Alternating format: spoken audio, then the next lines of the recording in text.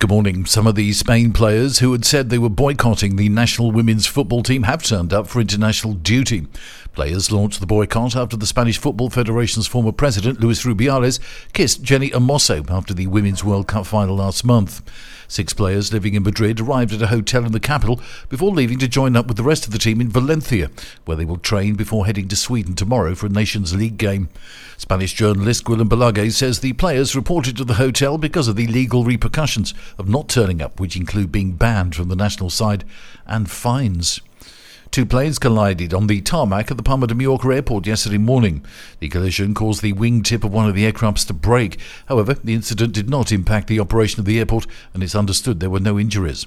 Both planes were performing ground manoeuvres before the incident, according to local media. An Air Europa plane, which had flown from Barcelona, arrived at the terminal and collided with the rear of the stationary Condor plane.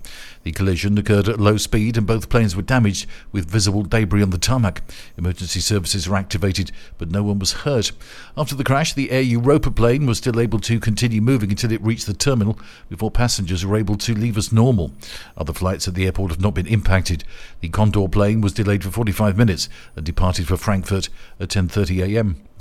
The National Police on the Costa del Sol have identified the young woman whose body was found abandoned in a street in Torremolinos with signs of asphyxiation.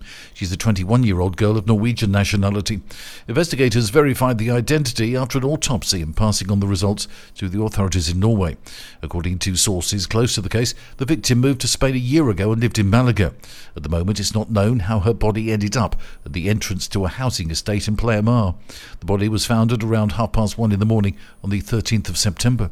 The first call about the incident was received by the local police in Torremolinos. Paramedics who went to the scene were unable to do anything to save her life, and it appeared that she could have been dead for hours. Police investigations suggest the woman died of asphyxia, although the type has not yet been determined. What was clear was that somebody had moved the body there post-mortem. And in a joint operation, the National Police have confiscated 2,300 kilograms of cocaine following the interception of a fishing vessel off the coast of Vigo. Arrests were made, including 4 crew members. A 5th individual believed to be responsible for receiving the illicit cargo was also arrested. The investigation began on learning of the presence of several individuals associated with the Balkan cartel. Their intention was to use Spain as a gateway for drugs destined for distribution across Europe. It was confirmed that they had organised the transportation of a significant quantity of drugs from Latin America using large container ships. The drugs were then transferred on smaller vessels from local ports to evade detection. That's the latest from TRE. I'm Bob James.